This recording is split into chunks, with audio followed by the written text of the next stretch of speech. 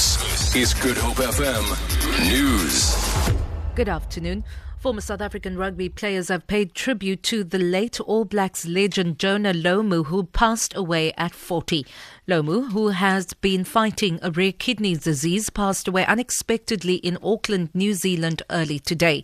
The New Zealand winger made his debut for the All Blacks at 19 and scored 37 tries in 63 tests.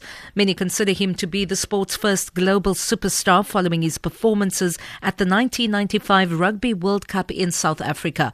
Former Springbok wing Pieter Hendricks says Lomu was an unbelievable character, a humble man and an exceptional rugby player. What made him more dangerous is not only the size. The man could play rugby and also the speed that he possessed. With ball in hand, you had sleepless nights, believe me. Workers at Stellenbosch University are now urging management at the institution and union leaders to reach a resolution on the issue of outsourcing. Hundreds of workers are marching on the campus. They are expected to be addressed by leaders of Nahawu. Corbin August reports. The workers are marching peacefully through the streets surrounding the campus. They say they are seeking a solution to the question of outsourcing urgently. They say they cannot sit at home indefinitely not working because that means they are not earning any money to feed their families. The How leadership is yet to join the march. Corbin August, SABC News, Stellenbosch. Police are continuing to search for a suspect who shot a Cape Town traffic official on the N2 near the Satellite Traffic Office yesterday.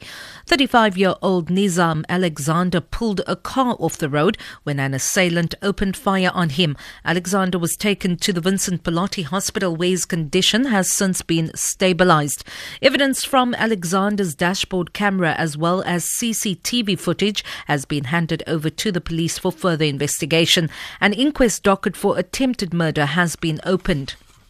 And finally, two popular Cape Town music productions are back on the boards of local theatres by public demand. David Kramer's latest offering, Orpheus in Africa, will be playing at the Fugard Theatre for the duration of the summer holidays.